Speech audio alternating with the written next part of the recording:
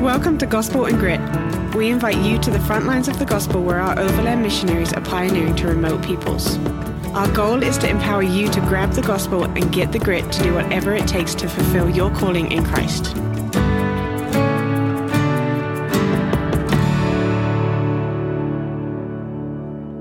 Welcome back to Gospel and Grit.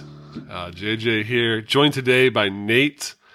Nate, I gotta admit, one of my earliest memories of you is actually one of a hatred and disdain. Oh, fun. In my AMT, we took our final expedition to Mumba, to your sector. Okay. And you gave us the worst road I've ever seen in Zambia. You had to drive it once. I had to drive that for 5 years. So I'm pretty sure you did it on a dirt bike, and we did it a 10-ton off-road vehicle. Oh yeah, and you guys took the back road, and I didn't realize that the trees were too tall for the DAF truck. I spent a good many hours on the floor of Maverick, avoiding 3-inch thorns at my head. Yeah. Did you guys take the same way back as well? No, we took the almost paved road back. Okay, and it was brilliant, wasn't it? Yeah, it was amazing. And then everyone hated me even more when they saw the other road. So, I mean, I'm just telling you now, I forgive you. Thank you. After that, I now look up when I'm looking at roads that the DAF truck should take. So that's... See, we learned from these lessons. Yeah. Speaking of lessons learned, Nate, you have quite the journey in Overland. How long have you been with us? I did AMT. I was just trying to think. I did AMT in 2010, and I think I joined staff in like 2012 or 2013. Yeah, had a long fundraising period. That was super fun, but it was really good. Yeah. And your first assignment was sector manager. Yeah. So I was supposed to be a sector missionary for 2 years, and then a year into my commitment as sector missionary, the sector manager left. And then I came back to the base and the sector manager was gone. And I was like, Jake, what now? He's like, you're it. I was like, I didn't sign up for that. Like, this is not what I did not sign up for a 5-year commitment to this chiefdom. But, that's what happened is became the sector manager. And, it was an interesting journey, interesting learning curves. I've heard a lot of interesting stories about the base that you created out there and the culture of the base. Oh man. Yeah. So I think at that point we weren't even talking about bases. I mean, like it's really interesting to see how Overland has changed from people fundraising for dirt bikes to fundraising for surfs to fundraising for Hiluxes to fundraising for Land Cruisers. Like it's really funny to see how the vision has grown. And now like people are their first year in AMT going back and fundraising for launching an entire base. Right. At that point, it was just outposts. So it was literally like, hey, like pick a place to camp out. I mean, I think the first little while first few months I had a tent with no floor. And so like I literally I would get out of bed and I would put my feet down and it was just sand. Yeah. And then it was, I finally put a tarp down. I was like, you know what? Waking up every morning and putting my feet in sand does not sound great. No. And then I put a tarp down and then eventually built a little thing out of offcuts from the sawmill. But it some people would come out there and be like, I don't know how Zambians would live like this. And you're out here living like this. People felt bad for Kebi. Like, Kebi, I'm so sorry. Your Zambian co-minister. Yeah. Have a steady diet of buttered noodles and sausage. Good stuff. Yeah. Lunch was like an apple or whatever I could find in the center console. Yeah. Yeah. I'm pretty sure there was one of our Zambian political leaders told Phil to bring you back and shower you at one point. No. Okay. So this is what happened. He actually, in Momba, there's a lot of, I don't know how there's a lot of poaching. I don't know what call it what it is. There's not a better word. Yeah. And I wasn't always aware of it. I didn't know that that's what they were going to do. The one time we were just going to cut down some trees chop down some trees for poles for the hut they built me. And the next thing I know, we're chasing animals, and there's guys they pile in the chief's truck because I had a dirt bike. the guys pile in the son to the chief's truck with guns. And then the next thing I know, we're in the bush and they're shooting animals. And I like had no idea what was going. I would just like asked for help bringing these poles back to my house. Anyways, I don't know if I'm supposed to be saying these things on a podcast, but so they're like, he was concerned because there's a lot of poaching and stuff. And, I think I had spilled, like something had spilled, like some blood had spilled in the back of my truck, and then it had spoiled, and I needed to wash out the truck. So Pastor Moffat smelled the truck before I washed it, and he thought I was getting involved in like illegal poaching because he knows the smell of like dead animals. Right, he's very well trained in that. Yeah, so he thought I had been getting involved in the poaching stuff or the game meat whole thing. Yeah. So he had told Phil, like, look, I smelled in his vehicle. There's something off there, and you need to call him back because if he's getting involved with that, he's going to get arrested or whatever. Yeah, he's a good man. Yeah. So that was. So it wasn't just because you weren't showering. No, it wasn't because of that. Yeah. See, these stories, they just grow sometimes. They do. Yeah. Awesome. So you launched your first sector, Kebby, all along with you along the way. Yeah. How was that, man? So it was interesting because I didn't know at all what I was doing. And I don't think I had a lot of time under another sector manager to really like learn and get discipled. And as is the tendency in overland missions, they kind of throw you in the deep end. And so working with Kebby initially, it was a little discouraging because when I asked him what is his favorite thing to do, like what does he want to, if he could do anything in the world, what do you want to do? He was like, a truck driver. It's like, okay, like that's your aspirations is to be a truck driver. He's like, yeah, I just want to drive trucks. And like every few weeks I would ask them this. I'm like, man, my main disciple, he doesn't want to be a missionary or a pastor or anything. He wants to be a truck driver. Yeah. But And this might kind of delve into like discipleship a little bit. But the thing I realized is, or the thing I found out later is that a lot of times in the West, we ask very introspective questions. But I think for most people in third world countries, they're in survival mode. Yeah. So when you ask them, they're thinking about where their next meal is coming from. They're not thinking about what is my purpose in life. No existential reality. Yeah. And so when I asked Kebby, what does he want to do with the rest of his life? He said, I want to be a truck driver because truck drivers can put food on the table because they make good money. Yeah. And the idea of driving a vehicle sounded cool. Right. And then to see how like the Holy Spirit just really got a hold of him and he got a passion for the ministry. And, you know, it's funny looking back at it. If you ask me what I did to get him there, I can't give you an answer. I can't give you a formula. The Holy Spirit just got a hold of him. Man.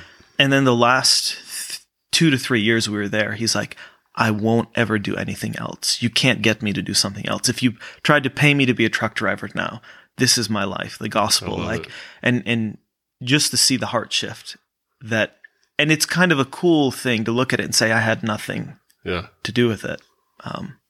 That was the kind of the journey with Kebby. For the first year, I actually like would go to Jake. I'm like, Jake, are you sure this is the guy? Are you sure this is the disciple for me? I kind of want to get rid of him, but I don't have I don't have a reason to. But now you look at like where he is. He's like he's just phenomenal. Yeah. That's great. He is awesome. He's now the head of the whole sector. Yeah. So now he is the sector manager for that area and he's crushing it. He's got his own disciple, Alex, that's crushing it as well. I mean, it was cool. He actually got saved on an expedition that we had, and Pete prayed for him to get delivered from alcohol, and he never touched it again. Praise God. And became one of our most like key disciples in the area. Love it, man. Yeah. I love how you always dive into the culture. Like you go and live and be with them. Yeah. Yeah. And like, you have so many revelations about the mindset of the people you're ministering to because you're willing to like kind of break that barrier, that boundary down a little bit, you know, and really be with them. Yeah. I think it was cool when I was early in the sector. It was before we would, we had to, I think you like hear things that happen in Overland, and you kind of just are like, oh, okay, like we don't do that, we do this. But at the time, we didn't stay in places over rainy season, especially in Zambia. Like everyone kind of left at rainy season, and there wasn't a lot of ministry that happened. And Rowan, who used to teach the solo course, really awesome guy. I told him I couldn't stay over rainy season because I can't do ministry because it rains too much. Yeah. He was like, why not? Like, because vehicles can't get out there. He's like, oh, well, why can't you do ministry? And I was like, well, because I can't get out there because of vehicles. He's like, how do you know? Do other vehicles go out there? It's like, I don't know. So I went and asked, and sure enough, it's sandy. So the rain actually doesn't affect it as much. So you can go out and do ministry. And so I ended up staying out that rainy season. And he just really challenged a lot of my views, and getting to like, it was really awesome as well, getting to like live there for 6 months. And man, it was tough at times because it was Shema. Yeah. That's why, like, if you have a problem eating Shema, I'm probably not the person to talk to about it. Because for like 3 months, it was breakfast, lunch, and dinner. Or we would have like Shema porridge or sometimes buns which is nothing. Like the staple of a Zambian's diet. Yeah. Oh yeah, thanks. Like a mealy meal type. It's like thing. dry grits. Dry grit. It's like a Play-Doh-y grits. If you kept cooking grits until it was Play-Doh. That's a good way to say it, yeah. But it's so bland. Yeah. No salt, no flavoring. No salt, no flavoring. So, and the other thing is, I didn't realize this in the rural areas, they'll have one relish because they'll get that thing, and then they'll eat it for 3 days. So we would have Shema for lunch with beans, and then Shema for dinner with beans, and Shema the next day with beans, and Shema the next day with beans, and then the beans would finish, and then it would be Shema with cabbage for 3 days. I remember my first time eating a plate of ribs after 2 weeks of Shema. Oh my gosh, it was the most delicious ribs I've ever eaten. And then the one day we had Shema with kapenta, and this is where I learned to pray for my food. Kapenta is a dried like minnow. Yes, a dried minnow. Then they recook it, and it kind of like rehydrates. But this was really, and that was the other thing is 2 out of 3 times when we ate meat, it was rotten. Yeah. So like every third time it would be okay. So you just put a lot of ketchup on it. That's why I liked eating at the Prince Gabriel's house, because he always had ketchup. And so the other guys didn't have ketchup. So I would always try to eat meat at his house. But then we had this kapenta one time. And the moment I put it in my mouth, I could taste, like, imagine what the taste of like red tide would taste like if you live in Florida. And it was just so bad. And that night I just got rid of it all. And so the next day, cause we eat the same thing multiple times. The next day I went to have lunch there at the same place. And I was like, oh shoot, what if we have that kapenta again? Like, we won't have kapenta, it'll be fine. I get there, same exact kapenta from the night before. So I just like prayed, dear Jesus, please help me keep this down. Ate a little bit less and I was fine. So pray for your food when it's rotten, I guess is rotten, I guess constant credit to the Lord. Yeah. He healed the kapenta. Yeah. But at the end of all of it, like, the chief said to me, when you said you were going to stay with us during this time, we were all so afraid. What are we going to feed him? What are we going to give him? But now we can see that you're one of us. You ate everything we gave you. And from then on, like, I was just like known in that whole area. And just the simple thing of like sharing a meal with someone. And I think Jake talks about it a little bit, but there's something in the book of Acts where it talks about breaking bread together. There's something about just being with people that really gives you a chance to speak into their lives. Yeah, the trust there. Yeah. Yeah. And that's led you into your next part of your journey. Yeah. And so just seeing... Oh yeah, so let me talk about when I was in Momba. Part of the thing they said to us as sector managers, you need to find something for the people there to do to sustain themselves in ministry and carry on. And like at that time, Sustain wasn't very well established, but like you can come up with beehives or whatever, but like come up with something that they can do to help them be okay. And man, Momba, it's 7 hours from the closest city. There's no vehicles going out there. There's no way to like move goods back and forth. They don't even have like vegetables. And so I'm thinking like these people have nothing. Yeah. Like there's a lot of them poach just to have anything to eat. And I was like, man, what am I gonna? These people have nothing. What am I gonna give them? And there's that verse in the Bible that says that God has given us everything we need for life and godliness. Yeah. And I just didn't see it. I was like, I don't know how this is true for these people. They have absolutely nothing, no electricity, no anything. And then I was a part of a Farming God's Way conference that was with Sustain.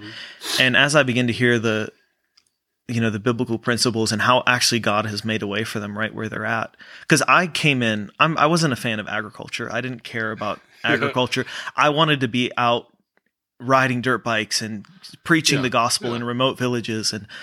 But then when you see it, like when you come face to face with it and you see people who are desperate and have nothing, and then you find something that can completely change their lives, that can send their kids to school, that can feed their families, that actually is everything that they need for life, for living and for godliness. And it gives them a greater revelation of how much God cares for them.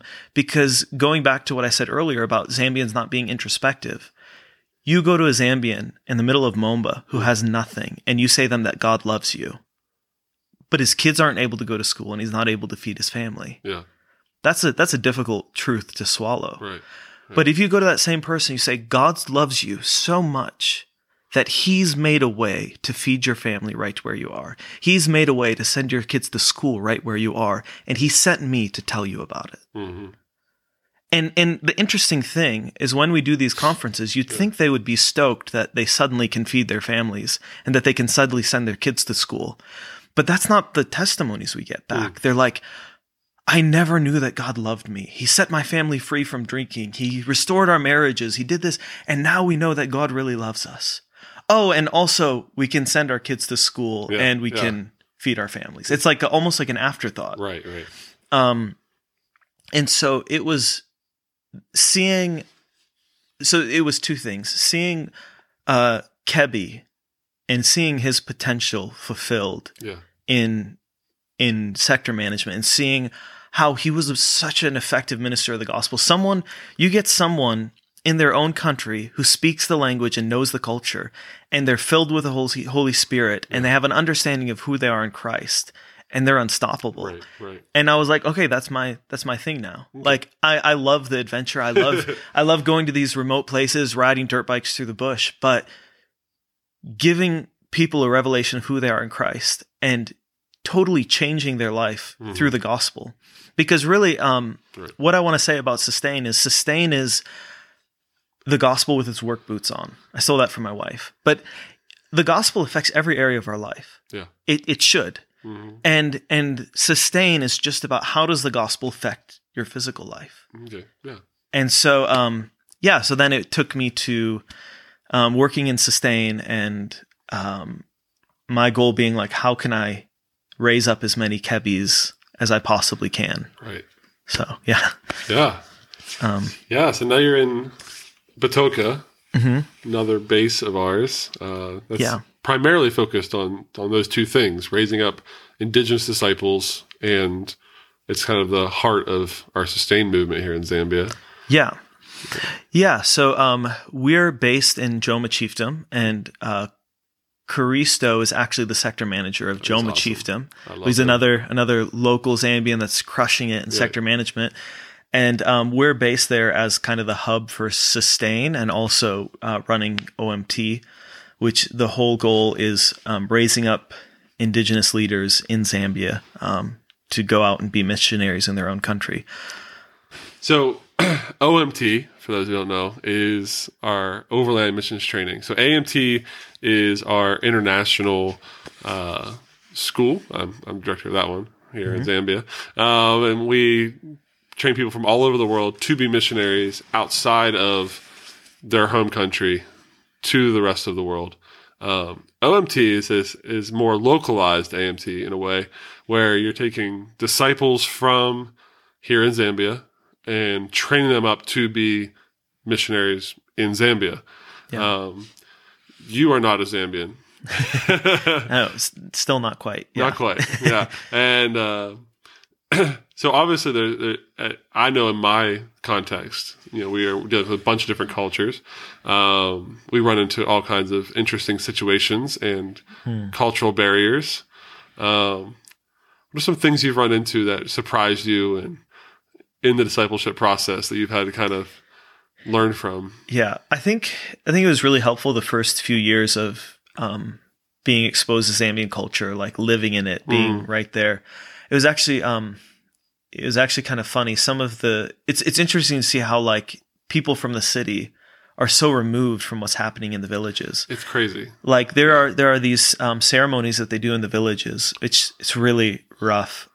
Basically, when girls reach maturity, they dance topless for all of the men in the village, and they put up these flags, and like it's this big thing just to like kind of show off these available women. Terrible. And it happens in Momba quite frequently. You see the flags up, and some of these traditions are really just so old. And then we talked about this in culture class, and some of our Zambians were like, that doesn't happen anymore.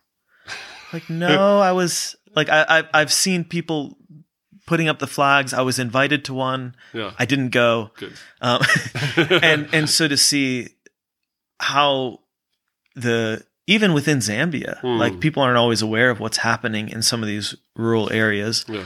And then also some of the classes that we've had to add because we've seen things come up. For example, some of the stuff that we would, and I think it goes both ways. I mean, we don't teach bush cooking. Yeah, because that's regular just cooking. Yeah. Like cooking over a fire. It would be a very short class, and I don't think I could teach it. Yeah. And then culture class is kind of flipped on its head because we're talking about American culture. So to hear people so confused by the idea of individualism and stuff like that. I mean, when I was in Momba, if I didn't have my shoes on my feet, people would take them because I just lived in the community. They just belonged to the community. Yeah. And so the one thing that came up that was kind of interesting is we had a chat about like staying pure and like keeping yourself before marriage for marriage and stuff like that. And some of the Zambian guys were like, "How is that possible?" These aren't like brand new Christians. No, these are like people like normal Christians, and they just didn't see how that was a thing. So we're like, "Oh man, we need to have like a relationship class. We need to talk about what this looks like." And that was definitely kind of eye-opening. And even learning some of the things that I'm really grateful for our Zambian team that kind of opened our eyes to things and stuff that I thought I knew because I've been on the ground for 10 years. And then I found out you're not supposed to ask people about their relationships. Like that's super taboo. And so like, I think even interacting with the guys on the ground, they're like, yeah, you're not supposed to do that. So, like in America, like, oh, are you married? Are you single? That's completely inappropriate in Zambia. Fascinating. Yeah. I just moved back here, so I'm figuring things out. Yeah. So just some of the stuff that we learned in the process, and I think the one thing that was interesting to see that stayed the same was in American culture, we're very loud and good at sharing our opinions, and that can cause drama. Whereas Zambians are very like people pleasing and try to keep the peace. And the amount of drama we had in our team, like in our OMT, it was kind of amazing to see. But I really think that like it's almost like a pressure cooker. Like things were just coming out of people. I don't know I think the Holy Spirit was just revealing stuff. And I couldn't believe how much stuff happened in 3.5 months in an OMT. And originally we were going to do it for 7 months because we tried to fit all of Dr. Leon's stuff. Yeah. And that was a little much. That was a lot.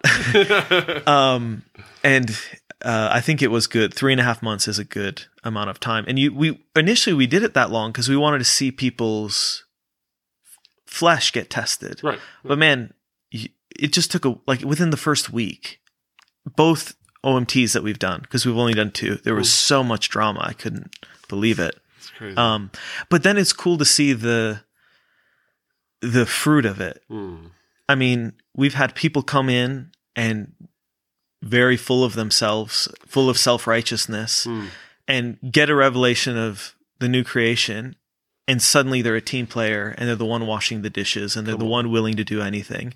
And then you have other people come in that have a pride issue out of insecurity, because they don't think they're good enough, and you just call it out, like, hey, look, you're pretending, you're trying to put on a show, and we can see it, and actually you are enough because God has a plan for you, and Jesus has created you for a purpose, and you are more than what you're trying to be right now. And then they just completely break in your office. And then it was really funny because the individual I'm talking about, after we had this meeting, he gets up to speak at Revival Week. I was like, oh my gosh. Because every time before that, when he would share, it was really bad. And I'm just thinking like, oh no, one of our students is up there, and what is he going to say? And he just begins to share from his heart of what God had done in his heart. And it was actually really beautiful. So just see that transformation, all of the messiness and the chaos of discipleship, and in those moments, it's just so worth it. Yeah.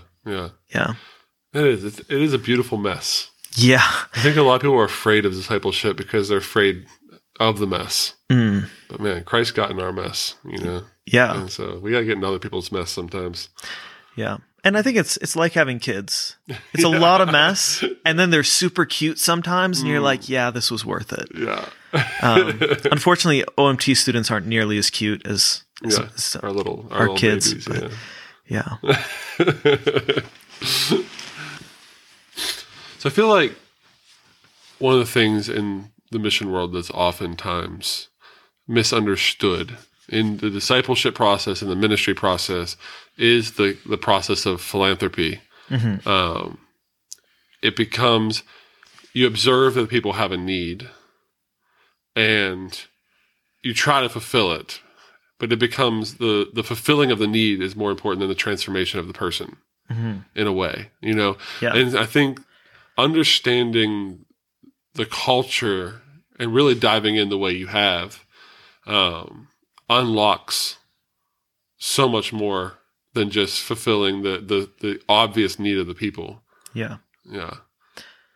Yeah. I think, having, like Paul said, I became all things to all men so that by all means I might reach some. Right. And you look at how he did it in the Bible, like when he went to that temple and he saw the statue to the unknown God, he said, boom, there's the key. Right. This is the key to reach these people. And as he began to share, the people were like, you're right. That is it. And Jesus did it with parables repeatedly. To the fishermen, he talked about fishing. To the farmers, he talked about sowing and reaping. Right. Like, you see it all throughout the Gospels that he used where people were at to give them a greater revelation of spiritual truths. Yeah. Yeah.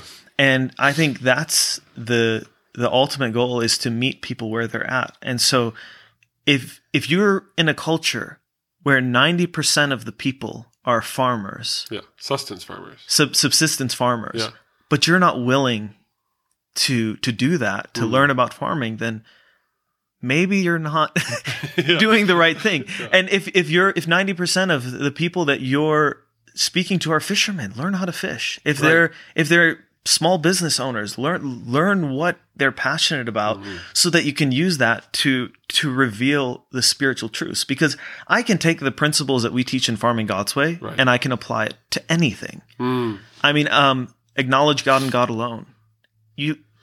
That's universal. Yeah. Sowing and reaping, universal. It's spiritual truths, because in our life we are governed by spiritual truths. Correct. God set this world into motion through spiritual truths, through His Word, through His spoken word.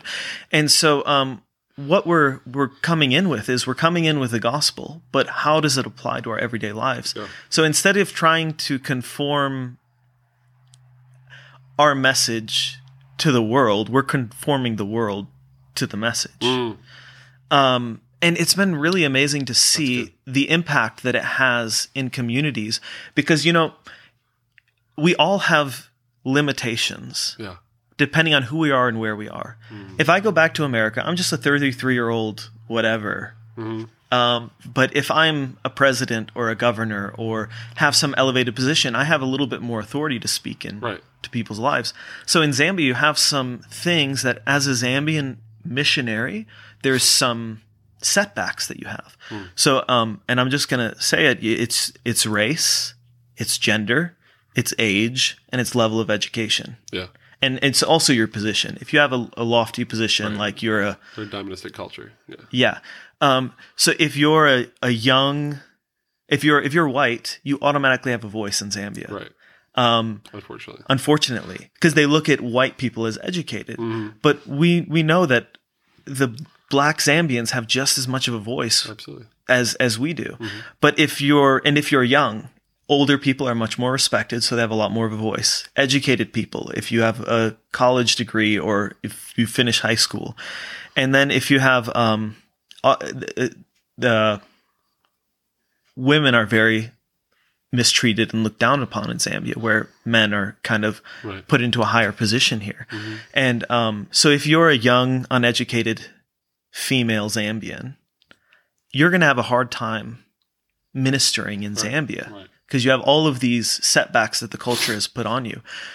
But with some of our female missionaries have gone by themselves to minister in areas and speaking to headmen and the teachers and government officials. And we had one training where two of our young Zambian leaders went and did a training, and when they first showed up, everyone was disappointed. They were like, where are the Makuas?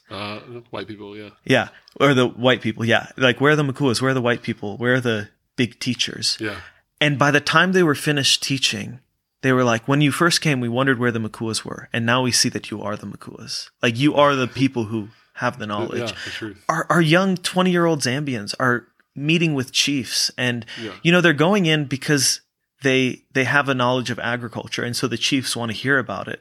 But then they're speaking with the authority that they know who they are in Christ. And their message carries authority. And it's been amazing to see our 22-year-old Zambian missionaries in front of headmen speaking with authority and conviction, and the headmen hanging their heads in shame and giving their lives to Christ. Come on. So I think by allowing yourself, and I think pride plays a role sometimes. There have been times when I'm like, yeah, I'm not going to do that. I don't need to learn farming because just to be a missionary. But if I humble myself and say, hey, if this is the key to this nation, I'm going to learn it. I don't care what it is. If this is the key that God has to unlock people's hearts for the gospel, I'm going to do it. Yeah. Come on. Yeah. Love it. Yeah. Dude, it's awesome. Keep going strong. I love what's happening up there. Yeah. And I love when I'm able to go out and send my AMT guys out with the guys that have been trained to OMT, because it's just next level. My last AMT, we went out with Christo, and it was beautiful. I think you pair the guys with, like, you get a couple of young, new on the mission field, ready to go and excited, and you pair them together, a Zambia guy, American guy, and they're both just young, on fire, ready to go, ready to put into practice the thing they've been learning in class for 3 months. It's a pretty cool combination. Love it. It's beautiful, man. Keep going. We love all of our... I'm hoping to have Gertrude on here someday. Yeah, we can make it happen. Yeah, let's make that happen. She is a fireball of the Holy Ghost and the co-leader of Sustain here with you in Zambia. You talk about young, female, uneducated, crushing it. I mean, and she's had invitations to speak at high schools as a young, uneducated Zambian. Yeah. And I don't even want to say uneducated, because she's like such a wealth of knowledge from 5 or 6, 7, 8 years with Gertrude, or with Cheryl. Yeah. So, she's awesome. We're really lucky to have her. Good, man. Awesome. Everybody check out our Sustain project and support people through OMT. I love it. Yeah. Cool, man. Appreciate having you on. And thanks for having me. See you soon, man. God bless. Thank you so much for listening to this episode of Gospel at Grit. All of us here at Overland Missions would like you to know that we believe in you. that there's a place for you in our organization. Your first step towards changing nations is to visit overlandmissions.com.